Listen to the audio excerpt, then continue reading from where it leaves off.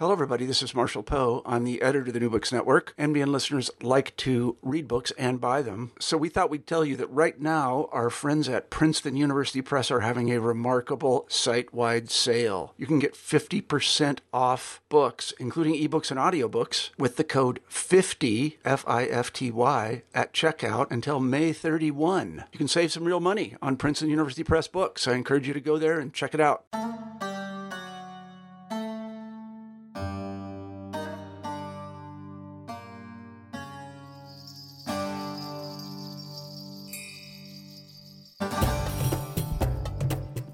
Hello and welcome to the podcast New Books in Islamic Studies, a channel with the New Books Network. This is your co-host Shahnaz Haqqani. Today our conversation is with Alyssa Gabbay on her wonderful new book Gender and Succession in Medieval and Early Modern Islam, Bilateral Descent and the Legacy of Fatima, published in 2020 with IB Tauris. Gabbay is an associate professor and director of undergraduate studies at the University of North Carolina, Greensboro. Her areas of interest include Indo-Persian culture, Shiaism, gender and Islam, religious pluralism, among others. Her recent book, Gender and Succession in Medieval and Early Modern Islam, the subject of today's conversation, shows that contrary to assumptions about Islam's patrilineal nature, there is in fact precedent in pre-modern Islamic history of Muslims' recognition of bilateral descent or descent from both the mother and the father, though, of course, bilateral descent was by no means universally acknowledged.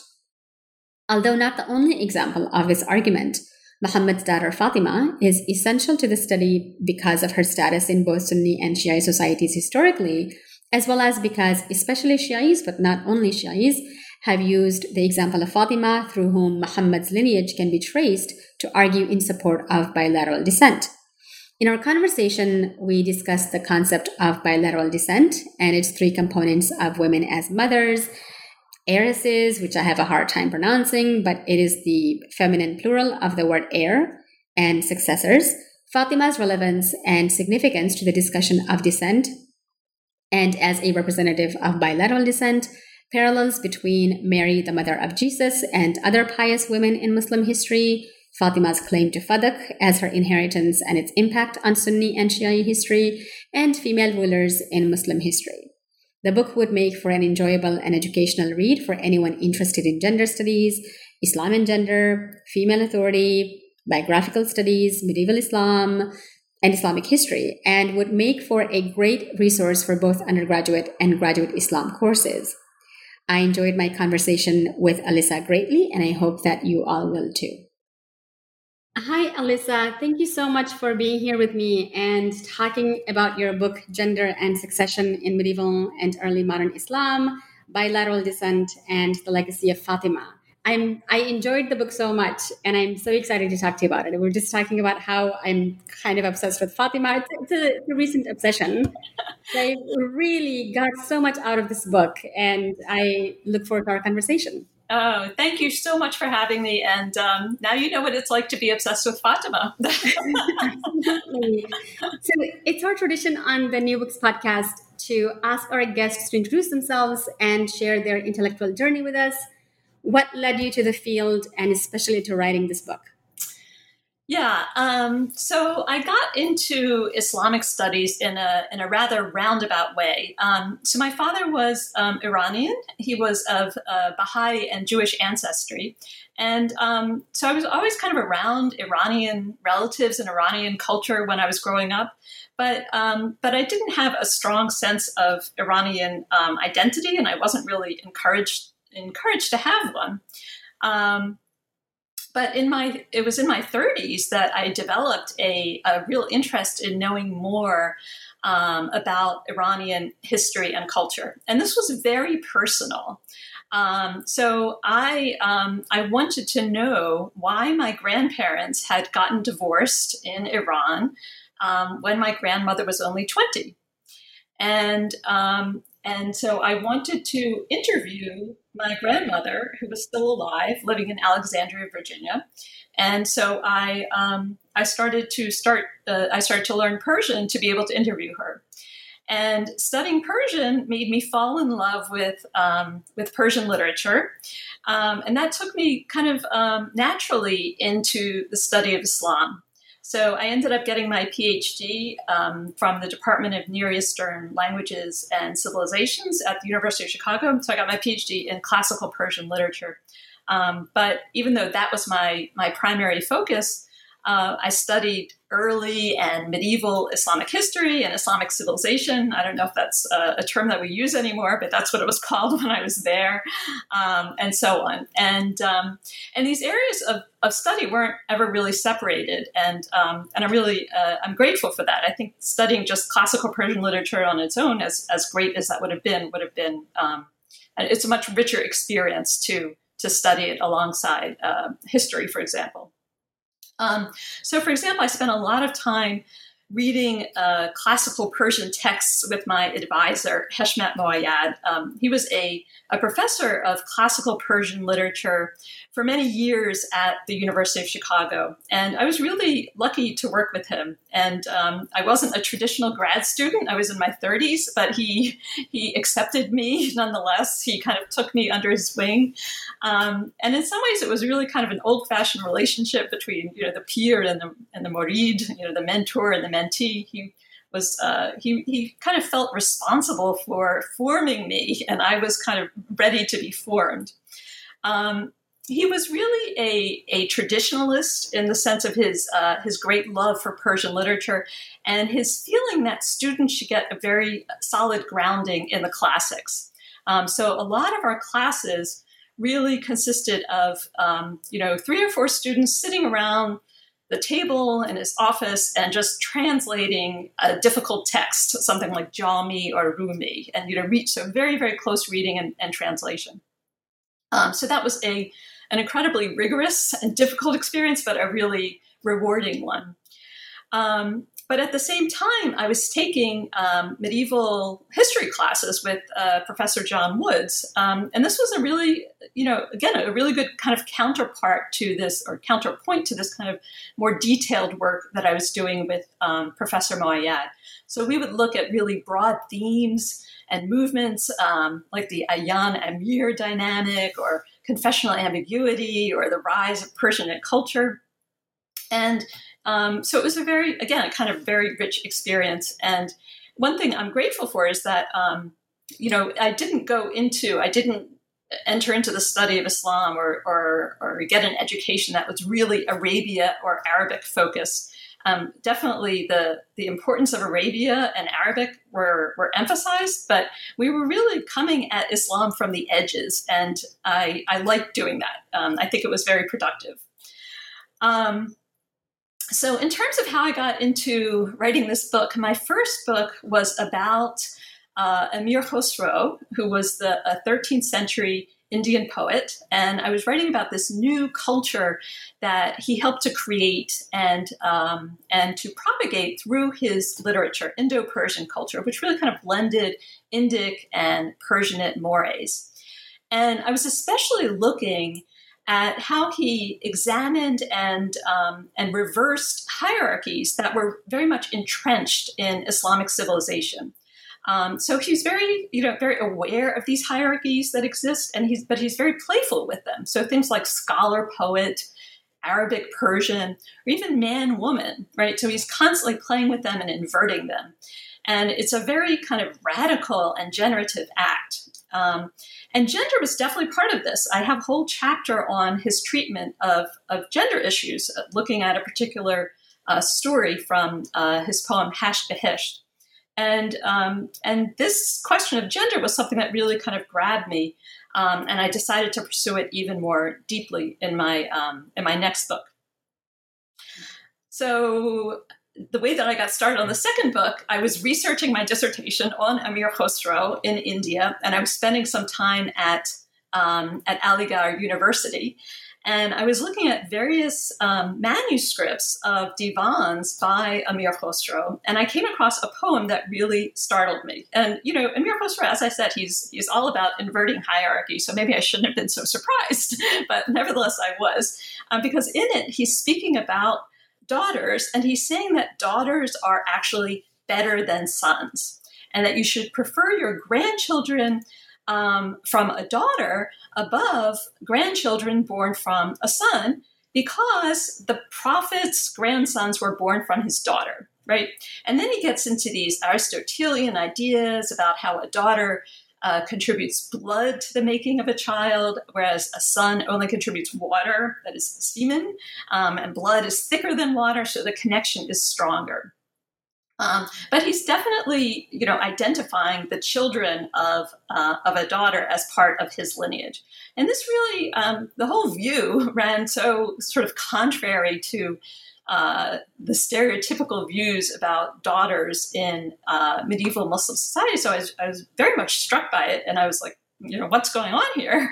And so that really sort of set me out on a journey to find answers, and it led me into an exploration of bilateral descent in medieval Muslim societies, which is what the present book explores. But I really had to set it aside for many years while I was finishing the first book and getting settled in my career and things like that. Footnotes and bibliography and your resources, the sources that you use are really rich and diverse. I really appreciated that as well. So you can see sort of an element of your previous research in here, and I appreciated that too.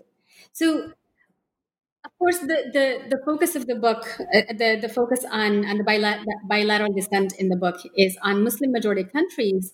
But what does bilateral descent mean, and what are its alternatives? Yeah. So when I'm talking about bilateral descent, so a bilateral society is a society that traces descent through both male and female lines. So traditionally, in extremely patrilineal societies, and I don't know that anything this extreme has ever existed, but if we're talking about like the very extreme vision of patrilineality, descent is traced only through men. So if a man has a son and a daughter, his lineage will only be carried on through the son and the son's children. So if the daughter marries someone and has children, they will be accounted part of her husband's lineage, not hers. And so she's really considered a dead end for her birth family's lineage, right? She's a vessel or a receptacle for her husband's lineage. And this is really kind of encapsulated in an Arabic saying that I came across over and over again in my research. And I think it's actually pre-Islamic, but Muslims quote it, and it says, "Our sons are the sons of our sons, but the sons of our daughters are the sons of distant men." So if I'm a man, my son's sons are my sons, but my daughter's sons are her husband's sons. So that's kind of patrilineality. But in bilateral societies, the offspring of both daughters and sons are seen as belonging to both parents' families of birth through their lineages. And of course, if we're talking about matrilineal, then they belong to the mother's side, right? And I didn't come across that so often. But anyway, bilateral descent is very significant, or lineage. These sort of conceptions of lineage are so significant. They have implications for inheritance, for succession, for custody, and for the status of women overall. So, are there any parts of the world where bilateral descent is a norm today? And if so, what does that look like? And I'm especially wondering in the case of lineage as determined through, say, last name choices for children. Yeah, it's a really good question. And I know that in Spain, people do take on both their father's and their mother's last names. There are probably other examples of this, but that's the only, that's the first example that really comes to me. We see, you can think of the United States as a fairly bilateral society. Certainly if we look at things like custody and inheritance and citizenship and nationality, those are all pretty bilateral here. But if you think about it, children, or most women still do, take their husband's names when they get married, and most children still take their father's names. They have their father's name. So that's still a vestige of patrilineality that continues in this country. Even countries that are supposedly very progressive still have all of these vestiges of patrilineality. Great Britain, there's still inheritance laws that really favor sons.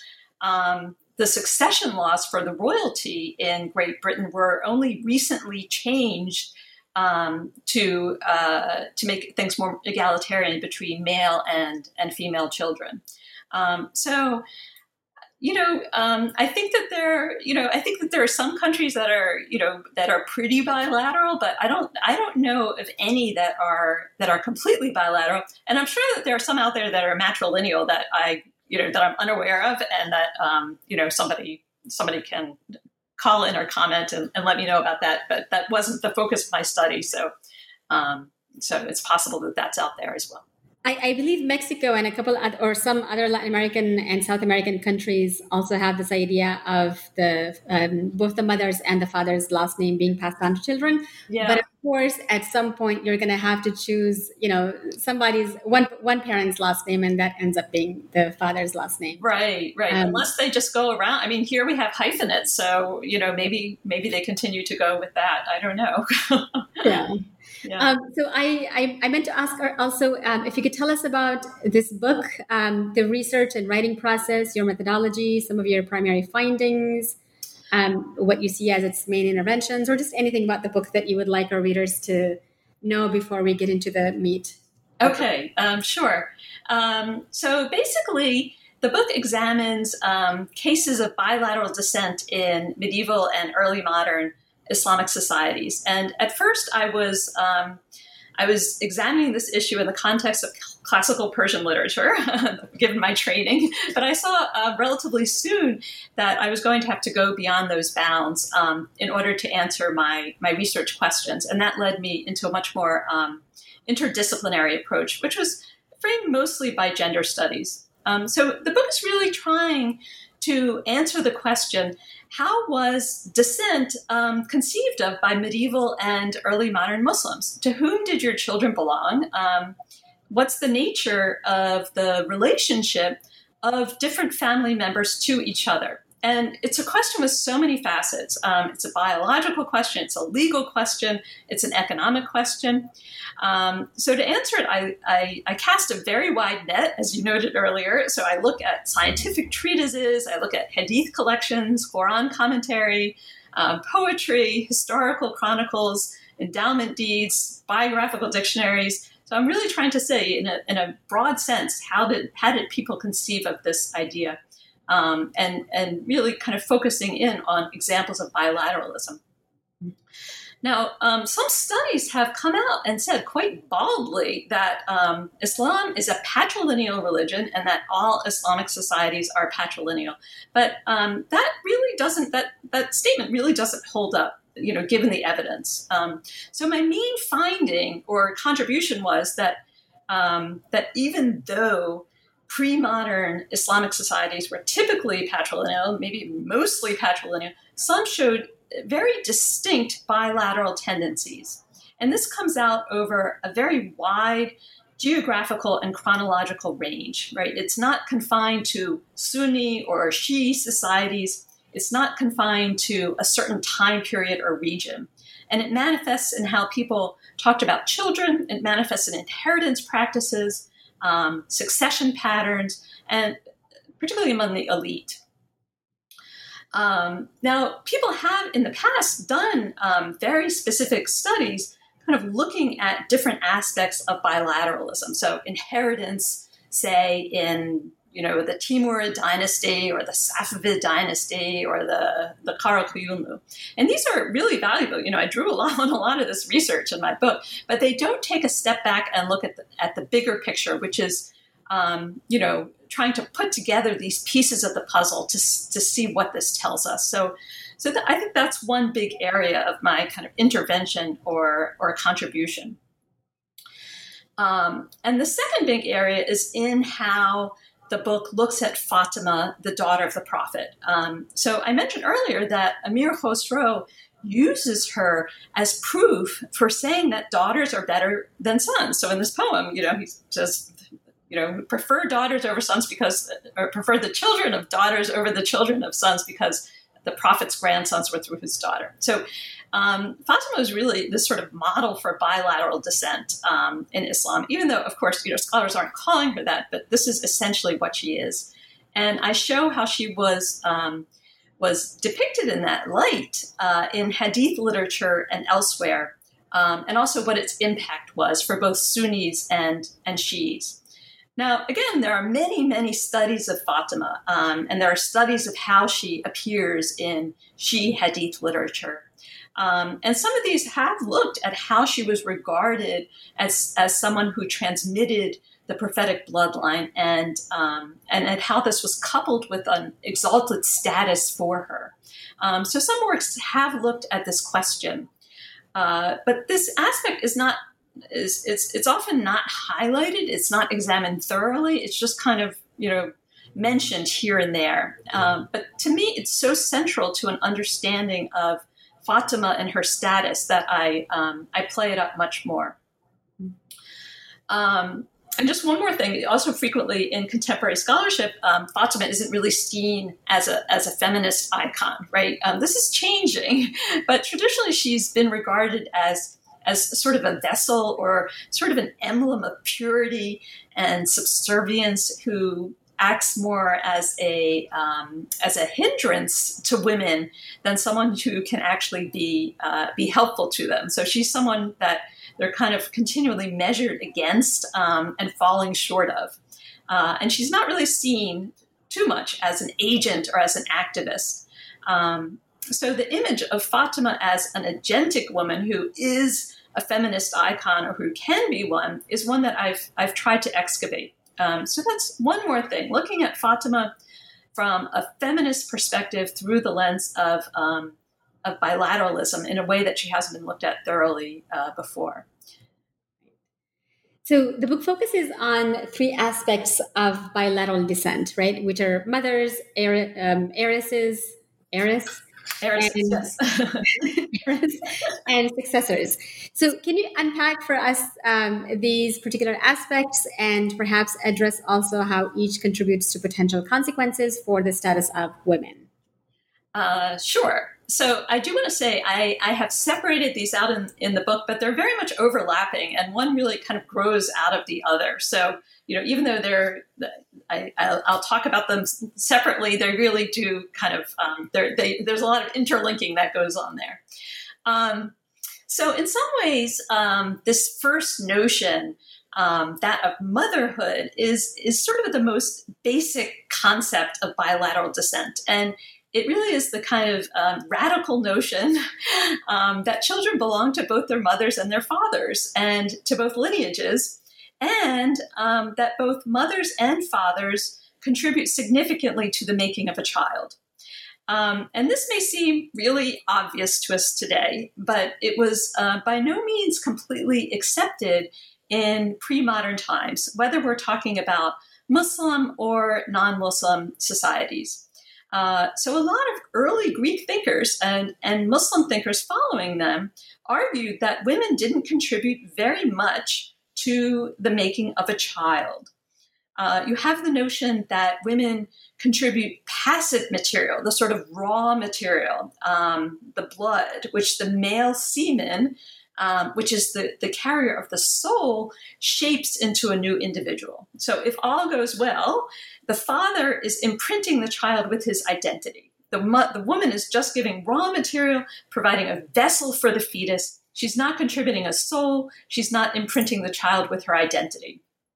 And we certainly see this in this saying that I've already quoted: "Our sons are the sons of our sons, but the sons of our daughters are the sons of distant men." Right? The daughter didn't contribute something to that child, or at least that contribution is not recognized. And you see it too. I mean, in there's lots of ideas around there today that the child belongs to the father, is part of his heart and a piece of his body, right? No mention of mothers. And this is definitely detrimental to the status of women. I think it really stems from and reinforces the idea of women as inferior, as being unable to create, as providing matter rather than soul, and also as sort of disappearing into the identity of their husbands, not having an identity of their own. And again, just being kind of a vessel. And this can also inhibit a woman's ability to have access to her children in cases of death or divorce. So not across the board, custody is often granted to women, but if children are seen as intrinsically belonging to their fathers, then men often win out in custody battles, right? Especially if there's a divorce and a woman remarries. But this was by no means everyone. By no means did all, medieval Muslims subscribe to those views. Many Muslim thinkers believed that both men and women contributed something formative to the creation of a fetus, and they quote hadith to support it. And in some cases, the consequences of this recognition of bilateral descent are very tangible. So today, recognition of bilateral descent gives women more custody rights over children, or allows them to transmit their citizenship or their nationality to their children. In pre-modern times, the consequences may have been less tangible. So if you have a son who is named for his mother, for example, which did happen and which is an indication of bilateral descent, who knows how that woman is actually going to materially benefit. But I think that naming women definitely honors them and makes them visible rather than erasing them. And it kind of restores this reproductive or creative power to them that they might otherwise be lacking. So that's the idea of mothers, of motherhood, the idea that, that mothers are actually related in important ways to their children. Another important way that bilateral descent can be recognized or ignored is through inheritance. So what a woman and her children materially inherit from her family of birth is a real indication of the degree to which they're seen as belonging to her family, the family of birth. So very strict patrilineal societies would cut women out of inheritance schemes entirely, right? And I'm talking in general terms here. I'm not talking about any particular Islamic society, but that's what would happen. Women would not inherit. A daughter basically ceases to exist after she marries, or she's a piece of property to be inherited rather than someone who can inherit. And naturally, her children, again, are not part of her birth family, so they wouldn't inherit from the birth family. So instead, in very, very patrilineal societies, you often have a very big emphasis on agnatic kin, right? The paternal grandfathers, paternal uncles, paternal nephews, paternal cousins, what's known as the asaba in Arabic. And again, this is something there's a lot of variety in. There's great flux in medieval Islam. So according to traditional narratives, pre-Islamic Arabia was very patrilineal. And when Islam came along, it introduced inheritance laws that put much less emphasis on patrilineality and patrilineal relatives, and much more on close kin, including daughters. So as we know, the Quran the Quran allots inheritance shares to daughters. Apparently they couldn't inherit before. But then there's debate to what degree this was followed. To what degree were believers trying to shift things back to more patrilineal schemes? And one area where we see people trying to shift things back to patrilineality is through the creation of waqfs, or endowments. This is setting aside a piece of property in perpetuity, usually, and income from it can be used to benefit either a shrine or a mosque complex or a family or an individual.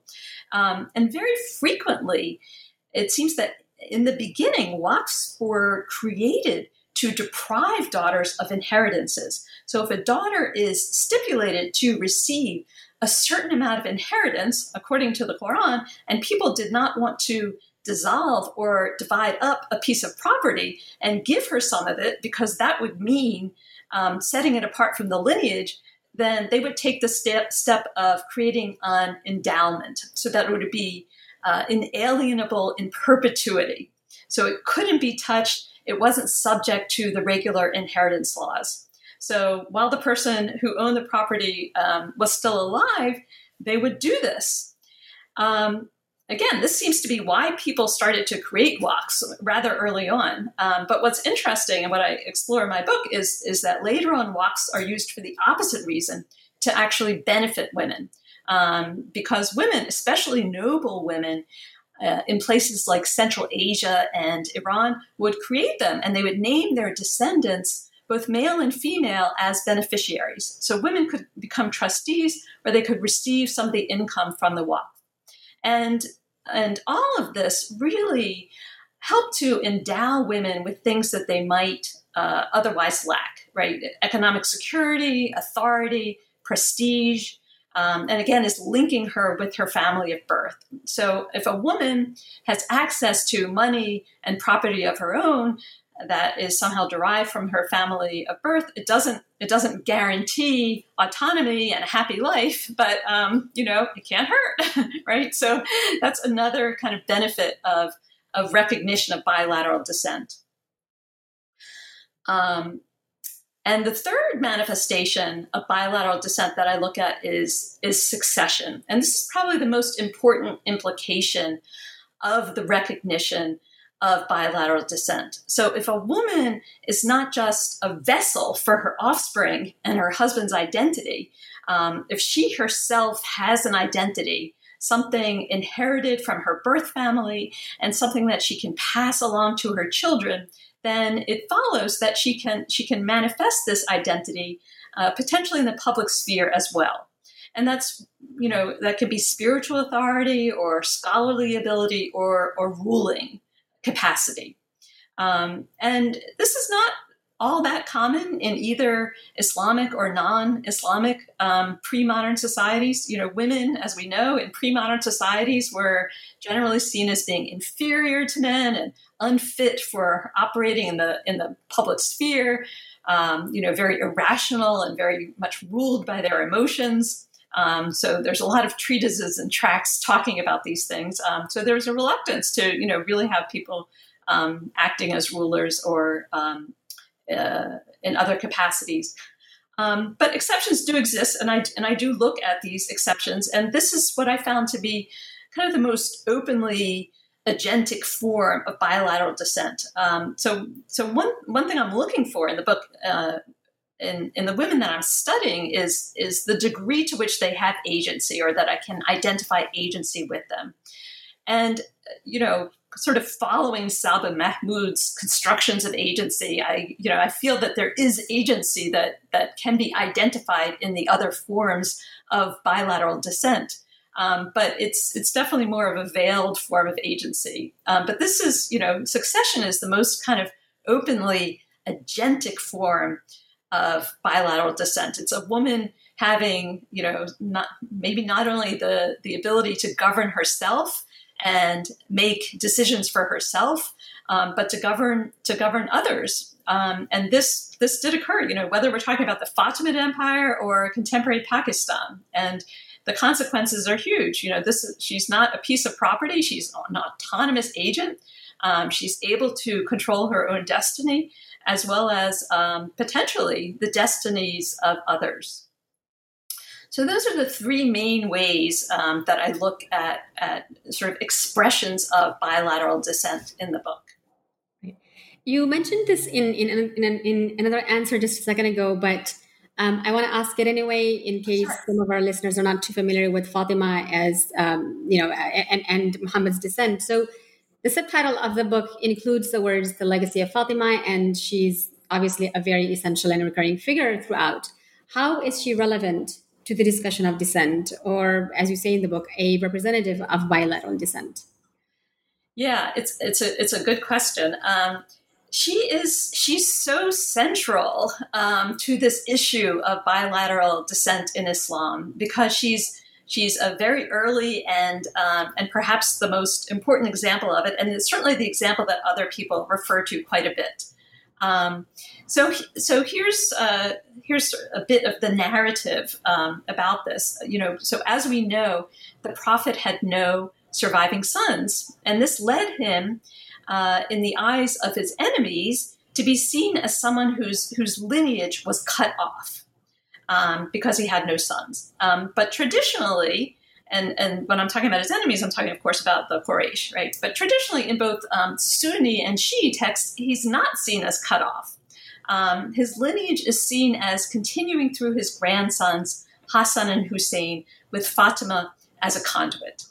And this appears in Sunni texts, but it's necessarily kind of emphasized in Shi'i texts. And that's because, of course, Shi'is have a stake in seeing Hassan and Hussein as part of their maternal bloodline. So if Shi'is are saying that infallibility and Gnostic knowledge and religious authority passed down to Hassan and Hussein from their maternal grandfather, that they deserve to succeed him and their father as leader of the Muslim community, then they have to belong to his lineage.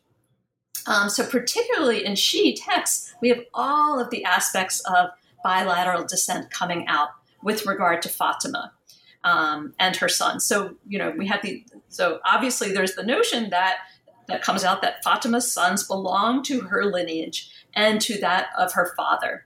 And this comes out in Hadith, in Quran commentary that actually call Hassan and Hussein the Prophet's sons, or in texts that talk about the Prophet's charisma and his Gnostic knowledge being transmitted in the form of light from him to Fatima and from her to her sons.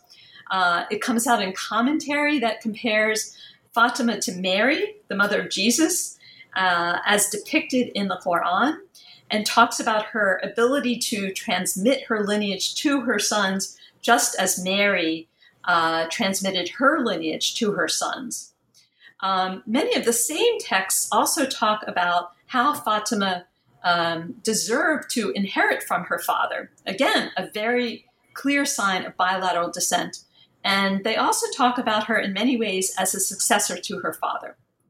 Now, a lot of this was probably done for political reasons. As I mentioned, Shi'is were really invested in ensuring that Hassan and Hussein and their descendants were seen as the rightful inheritors of the caliphate. And to do that, they had to make sure that bilateral descent was seen as legitimate. And by no means was everybody unanimously agreeing that bilateral descent was legitimate. I mean, they had, they got into fierce arguments with the Abbasids, for example. But a kind of unintended consequence was that they potentially unintended, maybe they did intend it.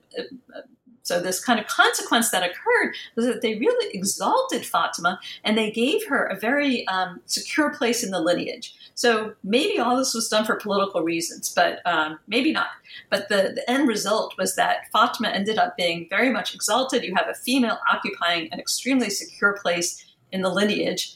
And you have bilateral descent becoming kind of a notion. Again, scholars aren't talking about it in that term, but that is essentially what they're talking about. So that becomes something that people refer to later on, and that affects how others view daughters in both Sunni and Shi'i societies.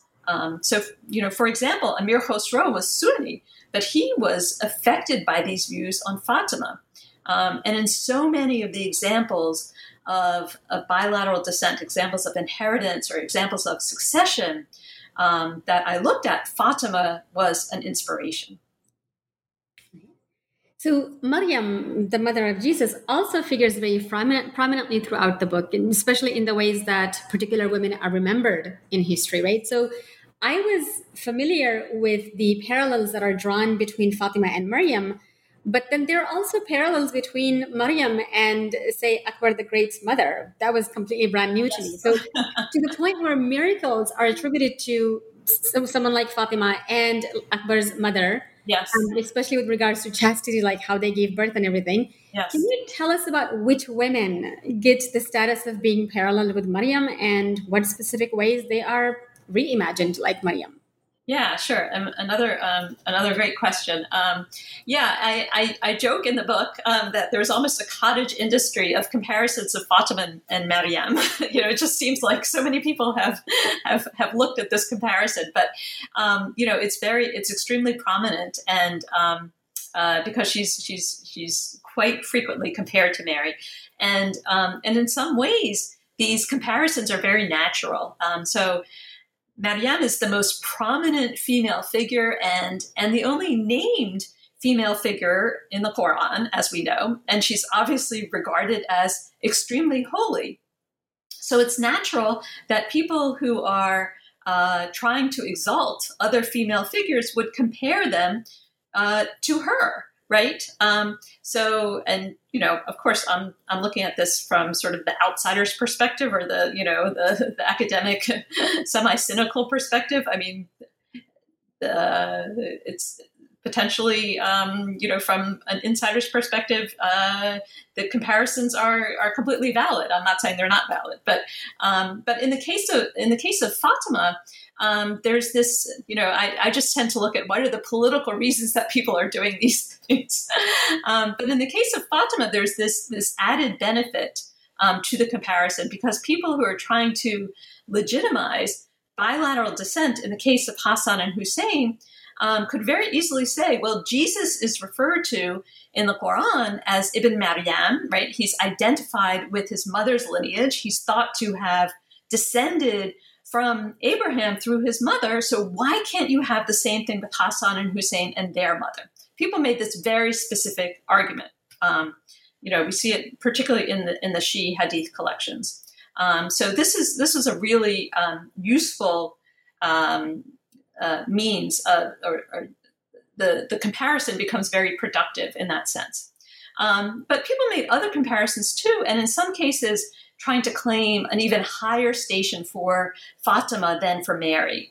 So if Mary was the queen of all women of her time, then Fatima was the queen of the women of her world and Mary's world, and queen of women from the beginning to the end. So you have this kind of one-upsmanship that takes place, which may have been part of, one-upsmanship with Christians.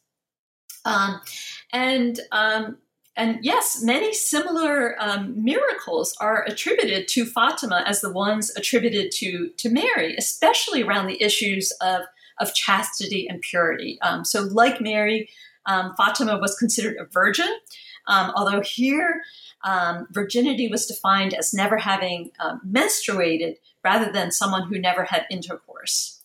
So she was never defiled by blood, and she supposedly gave birth from her thigh, right? So we have these miraculous births occurring, which are in many ways similar to the miraculous birth of Jesus.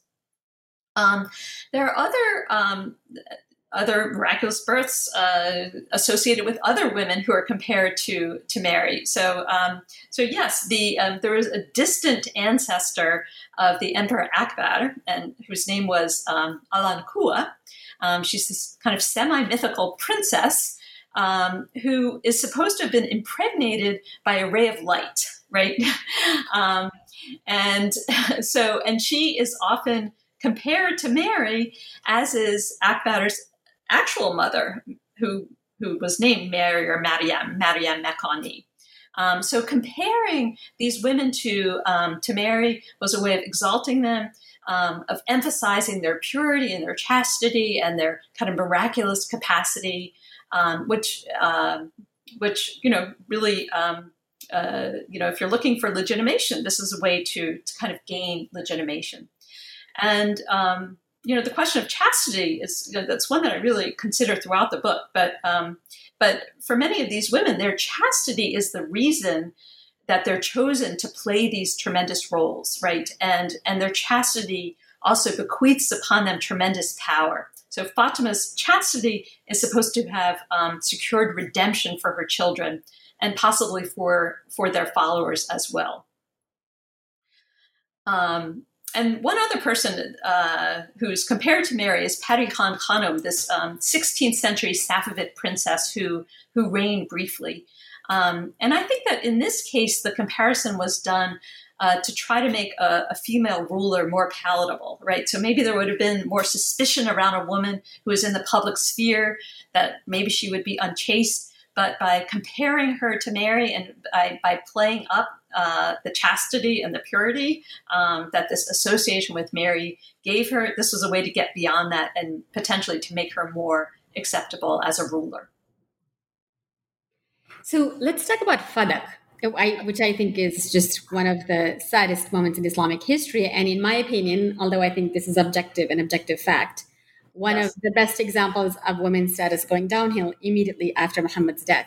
So what is Fadak and why is it so important? What is the dispute and what are the Shia-Sunni accounts on this? And it's an incredibly complicated issue, and I agree it is very sad. So basically, both Sunni and Shia hadith collectors and historians like Tabari tell us about a piece of property named Fadak that had belonged to the Prophet, and it was an ancient oasis town about 2 or 3 days' journey from Medina. And its inhabitants produced things like dates and handicrafts that were valuable. And after the Prophet's death, there were a lot of arguments about to whom it and its revenue belonged. And Fatima claimed it. And she said, according to some accounts, that the Prophet had gifted it to her before he died. According to other accounts, she said that she rightfully inherited it as his daughter, according to Quranic inheritance laws. Now, a paternal uncle, Abbas, also claimed it. But Abu Bakr, the caliph at the time, said that it belonged to the caliphate and that its proceeds would be given to charity. And he quoted the Prophet saying that the children of prophets do not inherit. That hadith, by the way, is disputed. Fatima herself disputes that. But this caused a lot of conflict between Fatima and Abu Bakr. So Fatima herself reportedly gave a very big khutbah about it, in which she argued that Fadak had been given to her according to Quranic inheritance laws. And she also really strongly criticized the Muslim community for the direction that it was going in and for turning its back on the Book of God. And she was reportedly so angry at Abu Bakr about this that she didn't speak to him until she died, which wasn't long after the Prophet. Now, some Sunni texts do say that he actually returned Fadak to her, and they play up the conflict a lot less. But even after her death, it continued to be a real bone of contention. So it changed hands a number of times over the centuries. It continued to be argued over between the Abbasids, descendants of Abbas, right, the Prophet's paternal uncle, and Alids, or the Shiites, right? So there's this continued struggle between the proponents of a patrilineal and a bilateral scheme of descent. And it becomes really a very visceral symbol of the caliphate itself, of Gnostic knowledge, of religious authority. So Fatima is implicitly claiming these things for Ali, for her sons and their descendants. And that's why I think she's became so interested in the fate of Fadak. And here is my cynical view, once again, which, may be wrong. I'm always looking at the political reasons. So I think that they weren't so interested in women's rights. They were concerned about showing that Hassan and Hussein and their descendants had the right to temporal and spiritual leadership, and Fatima's ability to inherit Fadak and to pass it on becomes symbolic of that.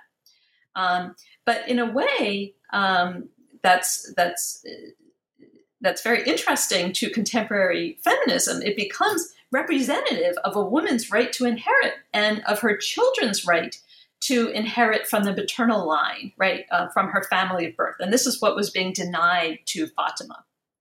And the way that medieval Shia inheritance laws took shape really shows this. So Shia laws tend to be much more favorable to daughters and to their offspring than do Sunni laws, right? And less so to the asaba, right? The agnatic kin.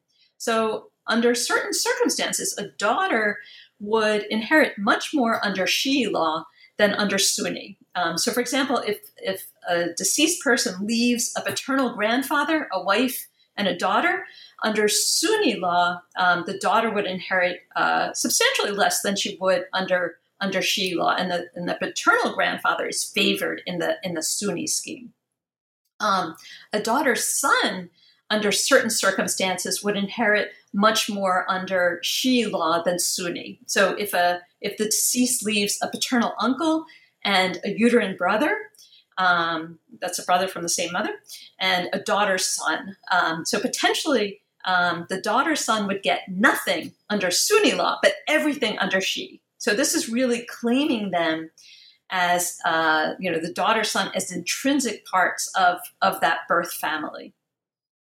And the jurists and the scholars who talked about these inheritance laws often referred back to the case of Fatima and Fadak. So I think that we could say that the example of Fatima and the way that Fadak, was taken away from her, people tried to take Fadak away from her, really helped to shape those laws.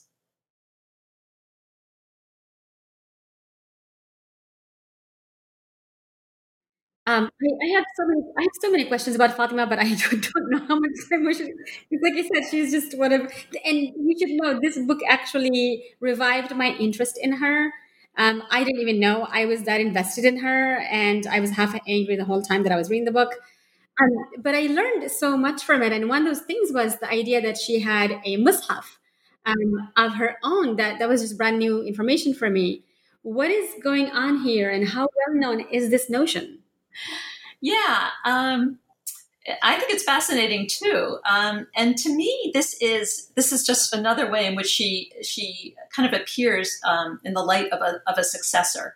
So Mus'haf just means book or codex or a collection of sheets, and it's a term that's often used to refer to the Quran. But in Shi'ism, Fatima is also supposed to have received a Mus'haf. So this appears in Hadith collection, right? So Gabriel, the angel Gabriel, is supposed to have visited her after her father's death to comfort her and to have told her about her father and his place and future events and what would happen to her children. And Ali was supposed to have written all this down. Now there's some discrepancy over what is in the Mus'haf of Fatima. Obviously we don't have it. But according to some traditions, it has legal rulings in it. According to others, it doesn't. But it does have marked similarities to the Quran in the way it's described. So it's supposed to have been a divinely inspired text, again, delivered through the intermediary of Gabriel, and to have been imbued with extraordinary wisdom and powers. So according to one hadith, only the possessor of the Mus'haf has the authoritative, divinely inspired knowledge. So one of the imams, the sixth imam, Jafar as-Sadiq, said that the book contains what makes people need us and makes us in need of no one. And it's been passed down from Fatima to the imams, right? So she is the source of it. Ultimately God is the source of it, but she's the one to whom this divine inspiration was initially given. And there are very kind of prophet-like similarities here, right? It's a text that bears similarities to the Quran. She, in receiving it, is similar to a prophet. So this is why I believe that it puts her in the category of a successor, right? Shi'i scholars are very careful to say that she's not a prophet, she's not an imam, but it does certainly put her in the category of a successor, I think. And I think it's fairly well known to Shi'is, maybe not too well known outside of Shi'ism, but I think it's fairly well known within Shi'ism. It's really fascinating. Yeah. So let's talk about other female successors, maybe in the form of rulers or otherwise as succeeding their fathers or other male relatives to public or political positions. Who are some such women in pre-modern Islamic history, and how is their leadership received? Yeah. So there are. I do want to note that it's not common. It was not common for medieval Muslim daughters to succeed their fathers to leadership positions, but it does happen. And so it does happen. And I look in the book at a few different cases of it. And I think that there are some commonalities that we can find among the different examples in which it occurs, including the fact that, of course, these are dynastic societies where leadership is associated with a particular family, which possesses a particular charisma that qualifies them to rule. So women are frequently seen as enjoying that charisma too, and under certain circumstances, as maybe when there's not a fit male relative, women can be seen as able to rule, and they can manifest these qualities that are not typically associated with women. Things like good sense and reason and judgment and military expertise, all these things that women aren't supposed to have. So it might happen only briefly. It might happen only when there's not a fit male. There might be a lot of constraints, but it does happen. So we see it with the Fatimid Empire, for example, with the Princess Sitt al-Mulk. So her father, the Caliph al-Aziz, supposedly thought very highly of her. He asked her opinion on matters of state. So you see a lot of these people being educated, being brought into the court, being consulted. After he died, her brother, Sitt al-Mulk's brother, the Caliph al-Hakim, also consulted with her. After he disappeared under kind of mysterious circumstances, she ruled briefly during an interregnal period. And then after that, when her nephew was nominally ruling, she was really the ruler, right? And this is something that historians of the time attest to. We see it also with the Safavid Empire, with Pari Khan Khanum, the princess that I mentioned earlier. She was an extremely bright woman. Again, this is a case where her father, Shah Tahmasp, regarded her very highly and kind of cultivated her and consulted her on many decisions. As with Sitt al-Mulk, her Pari Khan Khanum's brothers succeeded her father, but she likewise ruled briefly during an interregnal period. Now, with both Sitt al-Mulk and Pari Khan Khanum, there's lots of intrigue. There's kind of messy stuff that occurs between them and their brothers and their followers, and they get drawn into or maybe create a lot of intrigue. Pari Khan Khanum was actually executed at the order of one of her brother's wives when she was just 29. So they didn't always have the happiest endings. But these were things that happened to anyone, right? Men and women. So it's maybe kind of par for the course. The point is that they were able to be really major players on the political stage as a result of these dynastic connections and this kind of transmission of charisma. One more example is the Delhi Sultanate in India, a woman named Razia, who ruled for almost 4 years in the 13th century. And her example is really interesting. She was apparently appointed by her father. So her father, Sultan Iltutmish, supposedly recognized her very strong capacity for ruling, and he designated her as his successor over his sons and over the objections of his advisors. And she did rule, again, for almost 4 years. And again, it's really interesting because when her rule began, she had to be secluded as a woman, but it's difficult to rule from seclusion. You can't ride out among the people.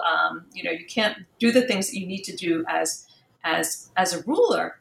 So in order to kind of deal with these constraints, she decided basically not to be a woman, and she began to dress as a man. So she essentially became a man as ruler. She went out, she rode elephants among the people, she led armies. And this is a really, striking idea for us now, I think, particularly at this juncture now when the issue of gender ambiguity is so much a part of life. But what it shows to me is that the boundaries between the genders were not as kind of impermeable and fixed as we may think them. So women could essentially become men, right? They could transcend their gender. And although she was very hotly criticized for it later, at the time, it doesn't seem to have caused much of a tumult. And that's another thing I found interesting, is that a lot of historians who are contemporary with these rulers and are looking at their rules are speaking about them in kind of matter-of-fact ways, right? Not as though it was a huge deal, and also praising them. So, it seems as though it wasn't the most outlandish thing in the world to have a woman ruling, especially when you have these dynastic connections. And again, many of them were both encouraged and cultivated by their fathers. Right. That was really fascinating too. Basically, if I can't be respected as a leader because I'm a woman, then I'll just not be a woman. Exactly. Right. Is there anything else that you would like to share with our listeners about your research or this book? I do want to, I did want to note about Fatima that, I spoke kind of briefly about her khutbah. Yes. Oh, I can't believe I didn't ask a question on her. That's okay. I mentioned it briefly, but I think that to me, she's depicted in a multiplicity of ways, but she's often depicted. I think the traditional way of looking at her as of this kind of very shy, quiet, unassuming individual who kind of preferred to fade into the background, someone who tried to hide away from public view, was very worried about being seen by the eyes of men. If she was going to have leadership and authority, if she was going to be a successor, it was going to be in the next world, not in this world, and in the next world, she does have a lot of, incredible powers of intercession and so on. But really in her khutbah, I think she really, comes out as a successor there, because she is, she's extremely critical of the direction that the Ummah is taking, right? As I mentioned already, she's kind of pointing people in the right direction. She's portraying herself as the daughter of a warner, which is investing herself with authority. And this is also how it's been received, right? Both in pre-modern and modern times. So pre-modern Shia Hadith collectors actually quote Fatima's khutbah in the same way that they quote the Imams, right? So here she's not a transmitter of Hadith, she's a source of Hadith. So to me, that's very meaningful. And there are some contemporary Shia scholars who look at what she did and stood for, and they say that she has infallibility, like the Imams do, that she was, the first to point out the corruption of the ruling party, and that she really is a model for behavior, just as the Prophet and the Imams were. So this, to me, is really kind of pointing in the direction of her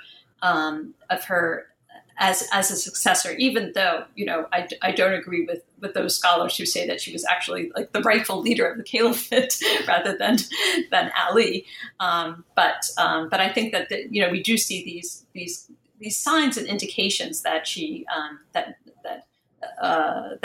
in some ways she was seen as a successor, and as one who could act in the public sphere in a temporal way rather than just having spiritual authority.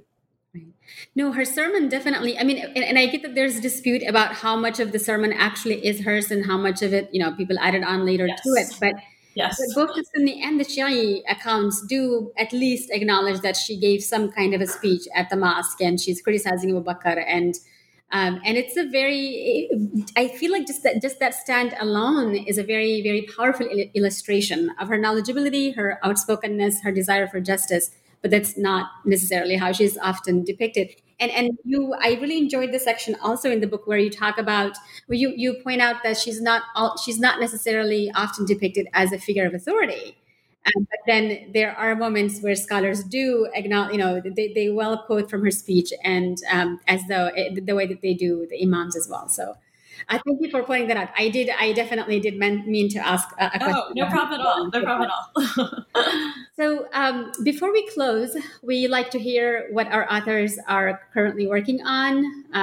Are you working on any projects? Assuming you are, because we're in the middle of a pandemic, for God's sake. Yes. Yes. I have been able to work on a few things here and there, thank God. And I recently finished up a couple of articles that had been on the back burner for a long time, and it was really good to work on things that were short. So one of them is actually an offshoot from this book that didn't make it into the book. It's an examination of Hind bint Utbah, the mother of Muawiyah, the caliph, right, and how his identification, Muawiyah's identification as Ibn Hind, right, which he was sometimes called, son of Hind, how that represents bilateral descent, but not in a good way, right? In a bad way. So I have a brief article which looks at that. Another project is an article about the story of the Prince Siavash in the Shahnameh by Ferdowsi, and how he represents a sort of supranational ethos. So those are two things that I just kind of finished up. But the next big book project, the big project ahead of me is in some ways a return to my roots. So Amir Khosrow, the person who started all of this, wrote several divans of poetry, and he wrote autobiographical prefaces to all of them. And one of these prefaces to the divan known as Qurat al-Kamal is very long and detailed, and contains a lot of historical and literary information, including literary criticism. So I'm coming up with a critical edition of it and other prefaces for Murti Classical Library of India. And I'm translating them as well. And this is really exciting for me. I've kind of gotten away from working intensively with Persian texts, and I've missed it. It's also exciting because Amir Khosrow led such a colorful life, and it's very cool to get to follow him along on his adventures. On the other hand, it's very challenging because he filled his writing with puns. He never met a pun that he didn't like, and trying to replicate that in translation is just daunting. Mm-hmm. So this is the big task ahead of me in the next project that I will be turning to soon, inshallah. Right. No, that's some very exciting stuff. Looking forward to it. Oh, thank you. So this would be all for our interview. Thank you so much for your time and for your book. I have no doubts that our viewers will also enjoy it very much. Thank you so much. Thank you very much. So that was my conversation with Alyssa Gabbay on her wonderful book, Gender and Succession in Medieval and Early Modern Islam, Bilateral Descent and the Legacy of Fatima, published in 2020. Thank you for listening, and I will see you again soon.